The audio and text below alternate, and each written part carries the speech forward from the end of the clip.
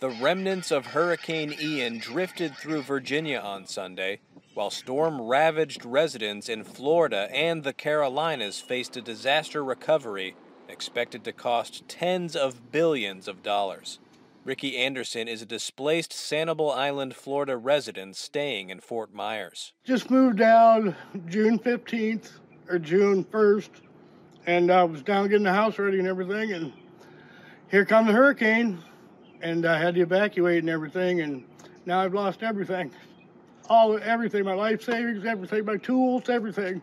I mean, you look around here, there's nothing. We have no power, no phone service, nothing. So we just like a little help. I'd like a little help to get my home back in shape because I have nowhere to go. Aerial footage showed Sanibel Island, home to some 6,000 residents, was left utterly devastated.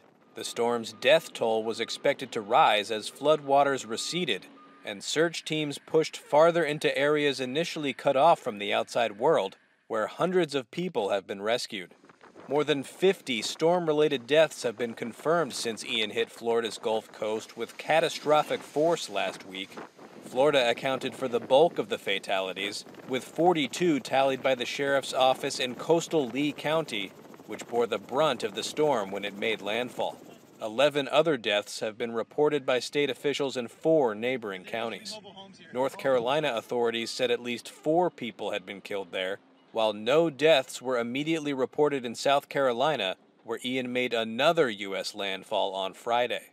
The White House said President Joe Biden and First Lady Jill Biden will see the devastation in Florida firsthand on Wednesday. The Bidens will visit Puerto Rico on Monday, where hundreds of thousands of people were still without power 2 weeks after Hurricane Fiona hit the island.